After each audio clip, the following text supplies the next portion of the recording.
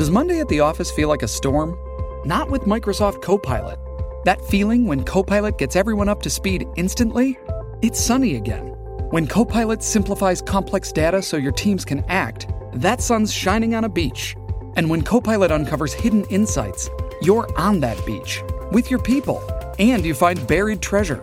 That's Microsoft Copilot. Learn more at Microsoft.com/AI for all.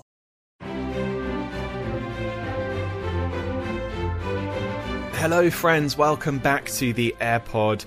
A slightly later episode than originally planned, but with very good reason, so thank you for sticking around. There have been two stories that have dominated the royal headlines this past week. Of course, Prince Harry and Oprah Winfrey finally launching that much-awaited docu-series on Apple TV, The Me You Can't See. Everyone is talking about it. Millions have already streamed it around the world, and we'll be breaking down some of the biggest lines from within the show, and more importantly, hearing from Harry and Oprah themselves, who sat down exclusively with ABC News earlier this week to talk about how the show came together and what the purpose of it is really about. You may have caught some of that on Good Morning America, but we have an extended listen to that chat with Robin Roberts on the show, so stick around. We'll also, of course, be breaking down the huge inquiry, the Dyson reports. It is finally out in the public domain. We have heard the results. That third-party investigation getting to the bottom, finally, after 25 years, into how Princess Diana was deceitfully coerced into agreeing to that bombshell 1995 interview with BBC's Panorama show.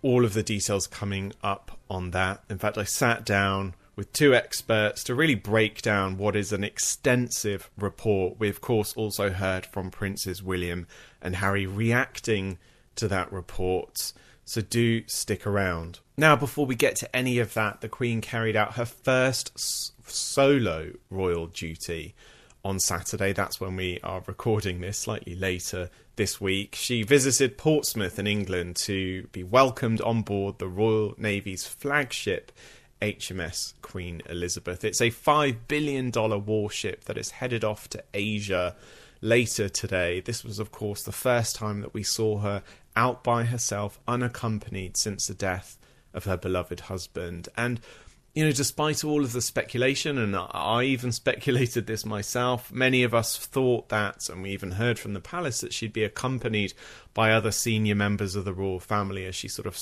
headed back into work. But this was a real show of strength, seeing her on her own. Of course, she was greeted by the ship's commanding officers and other individuals upon arrival, but she was all smiles in the pictures. And, you know, I think for the Queen to sort of be heading back to work, it's that sort of keep calm and carry on spirit that we know the royal family is famous for.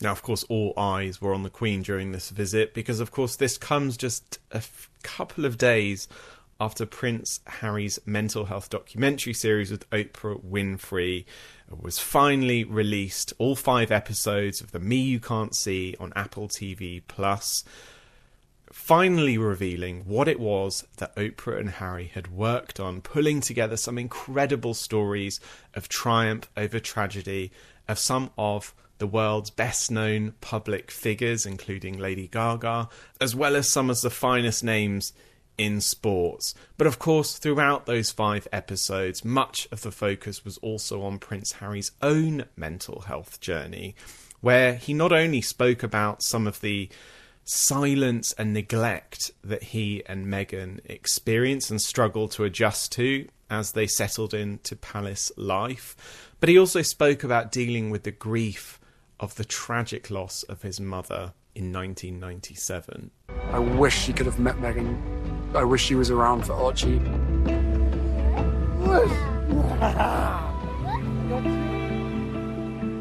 Yeah, I have no doubt that my mum would be incredibly proud of me. I'm living the life that she wanted to live for herself, living the life that she wanted us to be able to live. Now, Harry's time speaking in the show took place over a number of different recording sessions. This wasn't just one sit-down interview, but it was a very wide-ranging series of conversations where he addressed his therapy and how he feels his mother would now be extremely proud of him. But I think what many had been talking about this week is, of course, those very real comments about his experiences as a working member of the royal family and a member of the institution of the monarchy. I say the institution because, as we know, that is very separate to the family. But Harry also speaks about the family itself. He says, "I thought my family would help, but every single ask, request, warning, whatever it is, just got met with total silence, total neglect." This is, of course, him talking about him and Meghan trying to make their royal roles work. We'd heard from them in the past. They both spoke about that inability to thrive in what was clearly a very toxic environment. It's something I wrote about extensively in Finding Freedom, and we've heard many reports about since. They, of course, spoke very openly about it with their Oprah interview on CBS earlier this year. Harry goes on to say that they spent 4 years trying to make it work, doing everything that they possibly could, carrying on to do the role, doing the job. But he says Meghan was struggling. Now, of course, this struggle that he talks about is Meghan, aged 6 months, when she had told him about suicidal thoughts just before the two were due at a charity event at the Royal Albert Hall in London. I'm feeling sorry for her, but I'm also really angry with myself that we're stuck in this situation. I was ashamed that it got this bad. I was ashamed to go to my family. Now, much of what Harry shared in this special was really what we've come to see and know from Harry over the past 5 years. Of course, it was in 2017 we heard him sit down for Brian E. Gordon's podcast. That's the British journalist, author and mental health advocate that the Sussexes have grown very close to. Harry really spoke for the first time back then about some of his own mental health struggles and really discovering therapy for the first time. And we're now seeing him at the other side of that. So it's been really interesting to have someone so publicly share the journey that they've been on. We've also been able to watch him and join him for some of that. I think many of these interviews, these conversations have been an invitation for us to follow him on that journey. And it sends a really powerful message, not only to those who may feel ashamed or embarrassed to talk about these things, but also to men, where it's even more of a taboo to ever even think about getting help when it comes to your mental health. Harry, of course, went into detail about, in his late 20s, starting to question really his role as a member of the royal family and his inability to sort of hide from his demons. He talks about drinking, taking drugs to numb the pain, of course, following the death of his mother. And something that he had touched on very briefly in the past, but not gone into such visceral detail on, were the panic attacks and the severe anxiety that followed him throughout a very important time in his life as a working royal. He says from 28 to 32, he called it a nightmare time in his life. As I said, he went on to describe drink, taking drugs, willing to try and do, as he says, the things that made him feel less like I was feeling.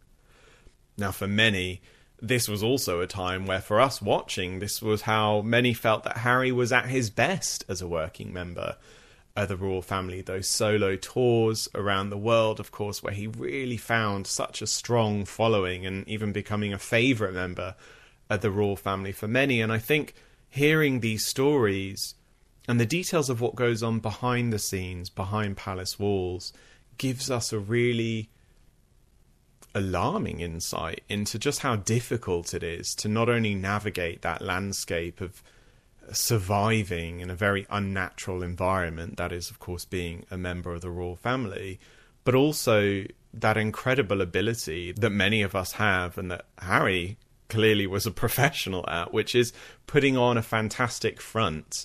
You show the world that you're doing absolutely fine. I think we've all been there at times when actually behind the scenes you're having the most difficult experiences of your life. No, I don't want to do a disservice to this show by spoiling everything that's in it. You've probably read many of the headlines. I would say many of those headlines are quite different to what is actually described and what we get to watch in the show. It's a very special series, and I strongly recommend you check it out for yourselves. It is on Apple TV Plus. If you don't have a subscription, it is very easy to get a trial. And in fact, I think that's one of the beautiful things about this show being on the platform that it is the global reach that it has. This is a platform that is available in the pockets and on the devices for billions around the world. And that's a very powerful way to get a strong message out there. And it's one of the things that Harry and Oprah spoke about when they sat down with Robin Roberts for Good Morning America earlier this week. You may have seen some of the chats on the show, but we have an extended listen to the pair's conversation with Robin, and we finally get to hear what it is that brought both of them together to do this very special series. Oprah, storytelling, it's through people feeling comfortable, and there's something about you, my friend, it's a comfort zone. Why is it so important for people to have this forum, to be able to share their stories, to know that they're not alone? Well, one of the things that Prince Harry and I wanted was to have people understand that mental wellness, mental fitness is a spectrum, and that we're all on the spectrum. In the United States specifically, 1 out of 5 people admit to some kind of mental health struggle. So that means that everybody either is or knows somebody who is going through something. So I know that one of the lessons of 25 years of listening to people's stories is that everybody wants to be heard, they want to be seen, they want to know that they matter. The duo detailing their creative process. I will have to say, Harry was in every meeting. He was there, usually on Zoom before I was, and turning in his notes before I did. And I was like, oh, Harry turned in his notes already. So I didn't know it was a competition. Now that I know, I'm very glad I did. Every time you beat me with the notes, Harry, every time. Oprah and I come from two very, very different worlds. I love in this series because I was talking about my upbringing, being raised in rural Mississippi with an outhouse. And Harry is like, well, I wasn't born with an outhouse. I was literally born in a castle. And we were able to find a common bond with our separate stories to share in such a way that allows people to see themselves. Being able to sit down and have an open conversation and to be able to be vulnerable and show the strength in vulnerability, and in doing so encourage others to come forward. That's how we're going to break the stigma. That's how we're going to change this conversation for good. Once we realize that we are all in this together, if we're going to hurt, we're going to hurt together. But if we're going to heal, we're going to heal together. We're going to heal together. Prince Harry, who's been a champion of mental health for several years, opening up about his own journey, including the passing of his mother, Princess Diana. You were 12 years old at the time. You didn't process it. That others who didn't even know your mother, we were able to show our grief. And you, because of the position that you were in, were not able to process that part of your life. There are so many people of all ages that need to heal, and that also are, for one reason or another, unable to heal, or maybe unaware that they need to heal. If we hold on to grief, it manifests itself and appears later in life.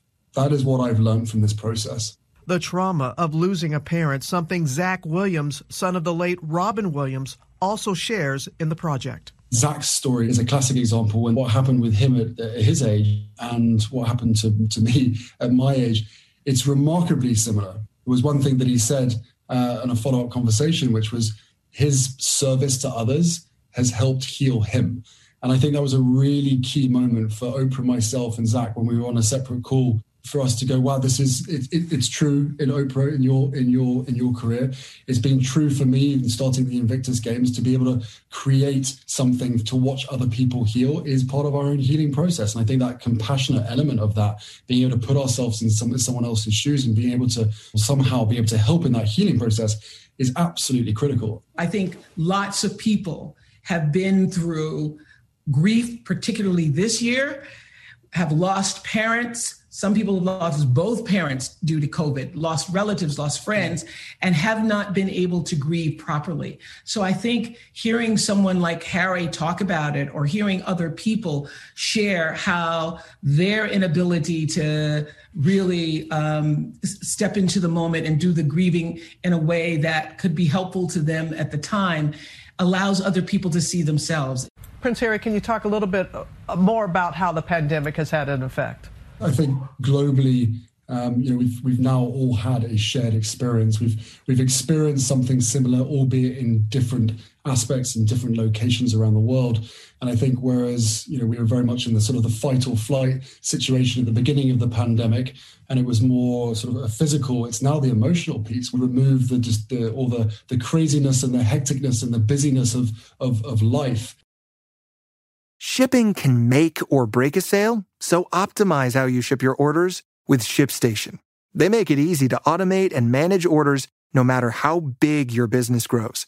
And they might even be able to help reduce shipping and warehouse costs. So optimize and keep up your momentum for growth with ShipStation. Sign up for your free 60-day trial now at ShipStation.com and use the code POD. That's ShipStation.com with the code POD. Welcome back. Well, of course, you probably haven't missed this, but if you have, the independent inquiry commissioned by the BBC last year to look into how Princess Diana was coerced into giving an interview to BBC's Panorama in 1995 has finally been completed, and the findings of that inquiry shared with the world. It goes into detail of how the BBC fell short of the high standards of integrity and transparency over Martin Bashir's interview with Diana, and goes into detail about how Bashir had acted in a deceitful way and even faked documents to obtain the interview. The BBC's own internal probe in 1996, which was just a year after this interview, was also blasted in this report as woefully ineffective, and the BBC have effectively been accused of one of the network's biggest cover-ups of all time. Some government officials saying yesterday that the cover-up for this was far worse than the crime. Now, of course, we heard from Prince William and from Prince Harry, both speaking very openly about their thoughts on the investigation and the findings that have come from it. And I sat down with ABC News royal producer Zoe McGee and royal author and correspondent Robert Jobson to talk about some of the findings from this report, but also the reaction from the princes and what this means for the future of this interview. Ultimately, this is Diana's truth that she shared with the world. I personally feel there has perhaps been some effort to discredit some of those things that have been shared by Diana. Of course, these are stories that we know were very true. She had also shared much of this stuff with Andrew Morton in the biography that he had written that she had contributed to around the same time. So I'm currently sat in the Travellers Club, which Prince Philip was patron of, which I feel is quite poignant. Apt. That's what apt, yes, that's a better word with it. He was president of the In and Out Club. Oh, let's not have club competition, Robert. With, of course, as you've heard, royal author Robert Jobson and ABC News royal producer Zoe McGee. We have just digested the, I'd say, full contents of the Dyson reports, which has been the subject of much of ABC News' schedule today, including a Nightline special, which we just wrapped on. But I wanted to sort of, now that we've digested everything, I wanted to sort of talk about perhaps what this means moving forwards. Perhaps, Robert, I could start with you. We've obviously heard statements from Harry and William. William presumably speaking more on behalf of the family than just himself, because, of course, we haven't heard anything else from the palace. Does this mean it's sort of them drawing a line under it, or will we hear more from?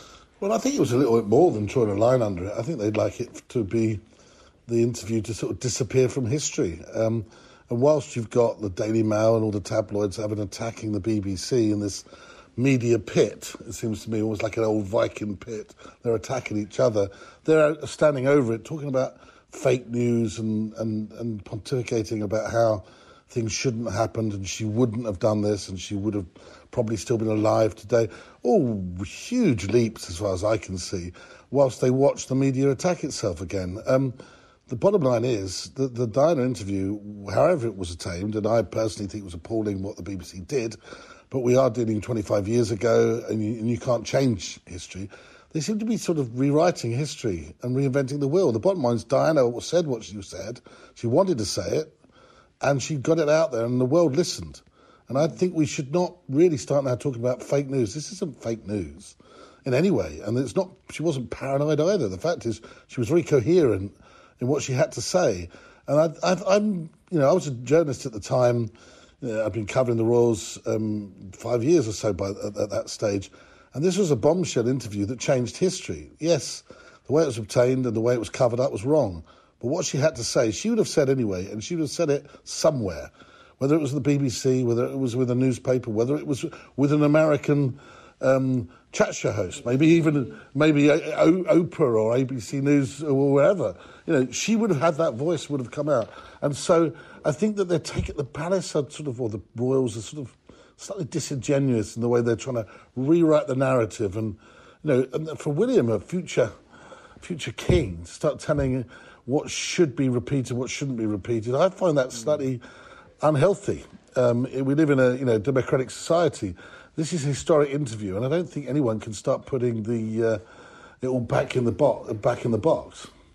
We heard in William's statement him talking about how the interview had sort of effectively established a false narrative, which he says for over a quarter of a century has been commercialised by the BBC and others. That latter part, I would say, is accurate.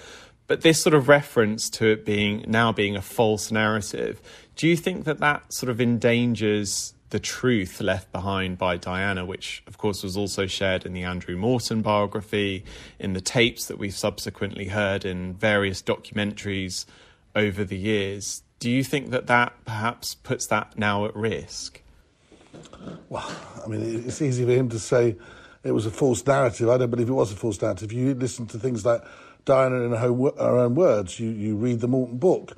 I think that Diana probably looks back at Panorama and did do afterwards. Maybe she looked back at it and thought, maybe I was wrong at that time. But it was her truth at that time. It's what she wanted to say at that time. Yes, it did lead to the Queen acting and saying the divorce had to happen. But let's be honest, the fact that both of them were sleeping, Charles and Diana, with other people, meant that this marriage was going to end in divorce anyway. You can't carry on an adulterous marriage with both parties cheating on each other and expect this marriage to last. And I think it's ludicrous to suggest in any other way that for some reason Panorama changed the whole thing.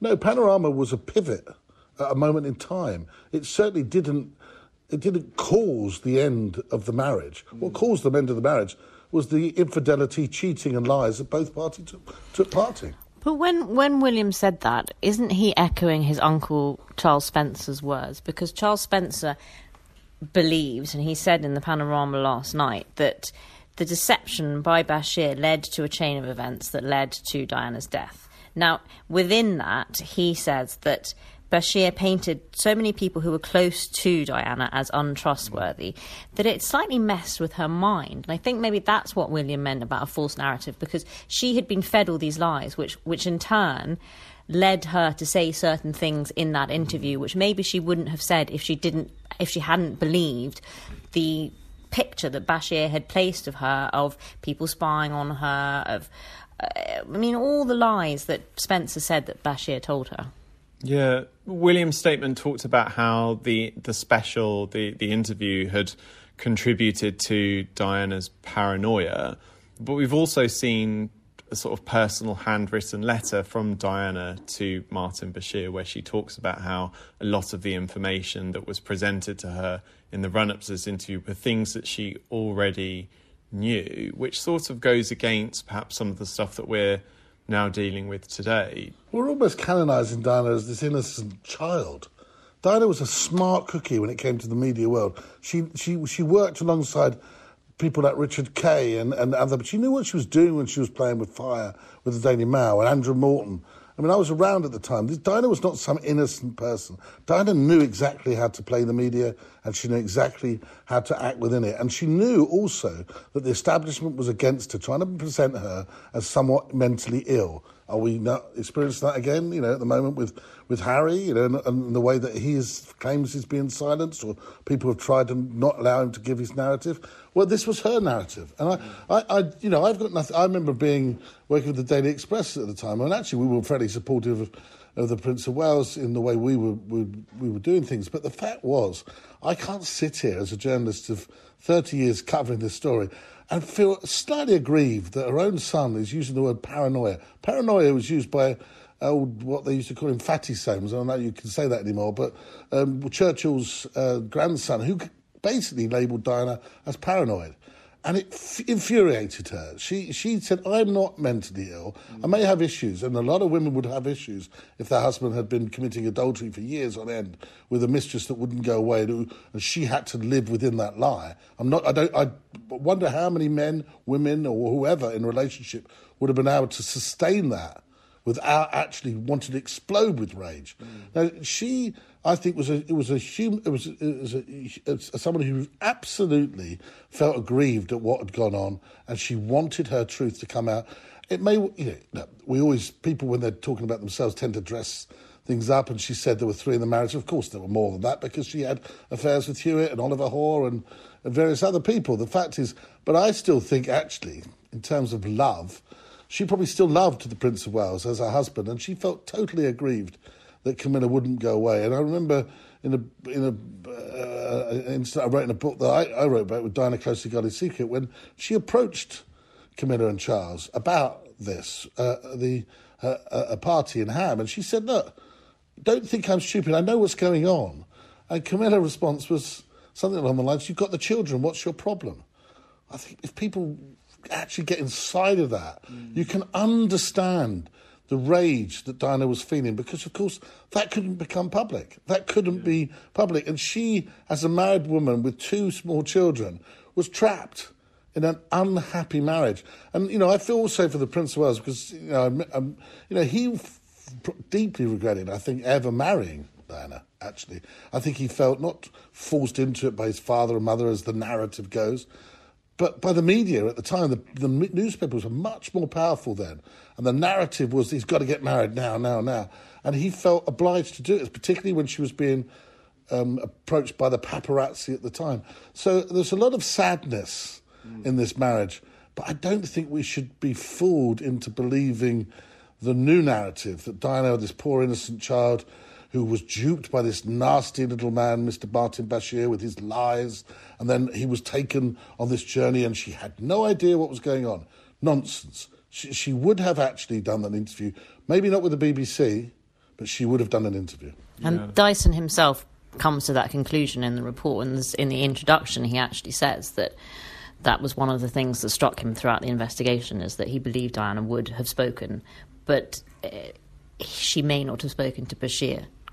Do you find it interesting? We've obviously heard from both Princes William and Harry.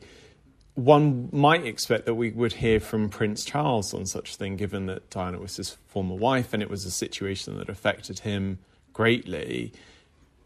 Do you think it's unusual that we haven't heard from Clarence House? Could we expect to hear anything from them? I don't think it's unusual. I mean, we haven't heard from Clarence House and we haven't heard from Buckingham Palace either. Both were involved in this interview and both have had to deal with the fallout from it. I mean, what can they say? They are still following the never explain mantra. So I think a statement from either would be awkward, frankly. But what I do think and what I do feel for is the Queen. I mean, just think of the last few months that she's had. She just lost her husband. She's had the Oprah interview, the allegations of racism within the royal family, and now this. What in the report? The report is extensive, and it's taken. I think all of us can agree that it's taken a while to get through it all. Was there anything within it for either of you that surprised you? A lot of people talking about the cover-up being worse than the crime. You said that earlier. Personally, I think that the cover-up was bad. I think the crime itself, you've got to start putting yourself in context of what was going on. 25 years ago, it's a very different theatre in the industry. I think that there were a lot of practices going on in the tabloid media that wouldn't be acceptable now and wouldn't happen now, despite what Prince Harry seems to think. I think he's lost a little bit in the past. The Everson inquiry has dealt with a lot of issues, and I think a lot of the media has been cleared up. But the crime here really was the cover-up by the very senior people at the BBC that should have known better and were really, not being forthcoming with information that was being asked for, and in that respect, that was wrong. But Diana herself, I can almost hear her in my ear when people talking about, paranoia and mentally. I can hear her sort of almost, enraged that she's being silenced and that she was that stupid as to think that she didn't know what was going on. What she wanted, in a way, was a quite tricky team of journalists to get into Kensington Palace to deceive not only her bodyguard but her protection, so they didn't know what was going on. But her private they were gone at that stage. The private secretary, who had to resign over it, didn't know anything about it. Her press secretary, Jeff Crawford, who's now dead, he didn't know anything about it. She had to make sure no one knew about it. So in a way, she had to handpick some people that could be deceitful, could work with her to get this out. Because actually, I'm absolutely certain that the powers, if they'd known about it, in the establishment would have done their very, very best to have stopped this interview by leaning on the BBC. Yeah. And they would have said something to them. And I would have thought the powers that would be, one nod from the Queen saying this is not going to go out, I suspect that it probably wouldn't have got out. And that's why it had to be very secret. That reminds me of Oprah's question to Meghan in the interview earlier this year, which is, well, were you silent or were you silenced? And of course, this was a couple that was unable to share their truth until they had truly stepped away from their royal roles. And so I can understand the sort of dance that would have been required to pull off. Well, people are talking of deceit, but there was deceit on Diana's part too. She was looking for a somewhat deceitful crew or deceitful journalist to work with, as she did with Andrew Morton, to get the tapes into her via Dr. Coldhurst. She knew that it was, if she was, and it wasn't to do with the fact that she thought she was bugged. Yes, she did think she was bugged. In all honesty, she probably was. That is the reality of what was going on at that time. We got to remember those tape recordings of that took part, of her conversations with her friends, that they were recorded. The squidgy tapes, they were recorded. So it was clear evidence that things were going on behind the scenes that were not really very fair on her. And so I do think that to paint Diana as this naive creature is wrong. Diana knew the media and she knew what she was up against, but she also knew the power of the establishment. And she knew she had to be clever to get her story across. I want to bring it back up to today. The statements that we saw from the brothers, Williams came alongside a video statement, which was, I would say, a rare moment for him. We're so used to being sent those electronic releases from the palace, and that's really as far as it goes. But William went as far as recording his own outside of Kensington Palace. I think it gave us an insight into how angry he was. But again, it almost sort of showed the difference between his approach to it and Harry's. There were small things I noticed. William referring to Diana as my mother and Harry referring to her as our mother. Zoe, you asked me this earlier for the Nightline special. I wondered what you guys thought. Do you think that this is the first time that we're seeing the brothers on slightly different pages in terms of how they're remembering their mother's life and her story? Well, this whole report and investigation was actually the first time that we saw them issue separate statements. When it first came out, William came out with it, as you said, a paper statement saying that he welcomed the investigation and he hoped that we get to the truth. Harry wasn't quite so forthcoming. He acknowledged, I think, circuitously that he was following it. And today, or rather last night, when William came out with his on-camera statement and Harry came out with his written statement, you could see the very, very different personalities and the very, very different reactions to this. And it made me see that they're both trying to hold on and honour their mother, but they're going to do it in different ways. And the relative roles that they have, as you said, William spoke as a future king, and Harry spoke as a son, and he is trying to carve out his own way outside of the royal family. So he didn't want to give that traditional royal family response. It was much more emotional and it was much more personal, that I thought, than William's, which did speak within the establishment. This, talking about the interview again, is a reminder of the sort of suffering that Diana had as a member of the royal family. It then is quite interesting that in a month's time, or just over a month's time, we'll be at Kensington Palace to see the royal family remember her life with this commemorative statue for what would be her 60th birthday. Do we think that the events this week has any change on that, or how we see that or perceive that? Well, I mean, I suppose there is some common ground in the statements, although there are differences and notable differences. That this may actually, their indignation at the BBC may in some way bring them all together, because frankly the feuding has got to stop at some stage, and the blaming and the finger pointing. And I would hope that any sons, whoever they are, royal or not, could have the decency to come together to pay tribute to their mother, who they lost at a very early age, tragically, and pay those respects thoughtfully and with honour. I think to continue this feuding is both pointless and upsetting for everybody. I don't think it's doing our royal family any good in its brand abroad, and I do believe that at some stage you've got to sit down and talk. So why not sit down and talk after the unveiling of a statue of someone who did so much good for so many people around the world? That was, of course, myself, ABC News royal producer Zoe McGee, and royal author Robert Jobson. Apologies for any of the audio issues throughout that. We were recording it just as the crew were packing away. Sometimes you have to get these things done in the only time that you have. Now, of course, the show will be back at its regular slot of Friday next week, with continued reaction to the findings of this investigation, and also Harry's docu-series, which the world are still sitting down to watch as we speak. Prince William and the Cambridges will also be in Scotland. William arrived there last night. He is due to give a speech any minute now. I hear some of that will touch on his relationship with his mother and his experiences in Scotland after finding out about her death. So it'll be very interesting to hear those words from him after the statement that he had given following the Dyson report, which almost questioned some of the narrative shared by his mother at a particularly difficult time in her life. I'd love to also hear your thoughts on some of this, so do send me a tweet. You can just find me at Scobie on Twitter, use the hashtag #TheAirPod.